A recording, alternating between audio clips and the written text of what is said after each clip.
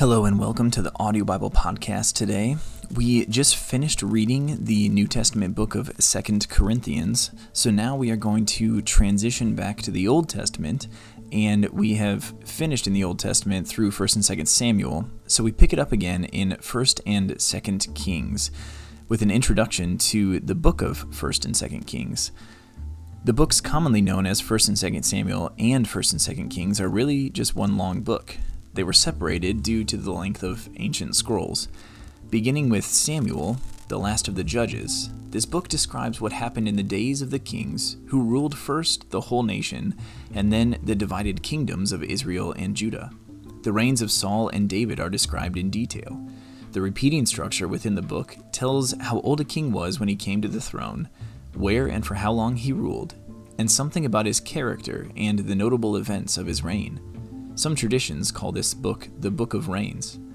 Beneath the pattern of historical succession, however, another rhythm can be discerned. Saul, the first king, does not follow God faithfully, and God announces he will seek a man after his own heart to rule Israel. God finds this person in David. He puts him on the throne, promising that his descendants will always rule Israel if they continue to serve him. Unfortunately, the kings after David are not committed to following God's way. Many of them abandon God and lead the people to do the same, although a few of them call the people back to obedience. Using David's wholehearted dedication to the Lord as its standard, the book of Samuel Kings traces the tragic wavering of the people's devotion to God.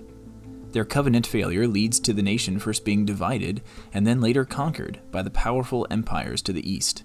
The Book of Reigns is therefore a tragic closing of the whole covenant history that began in Genesis.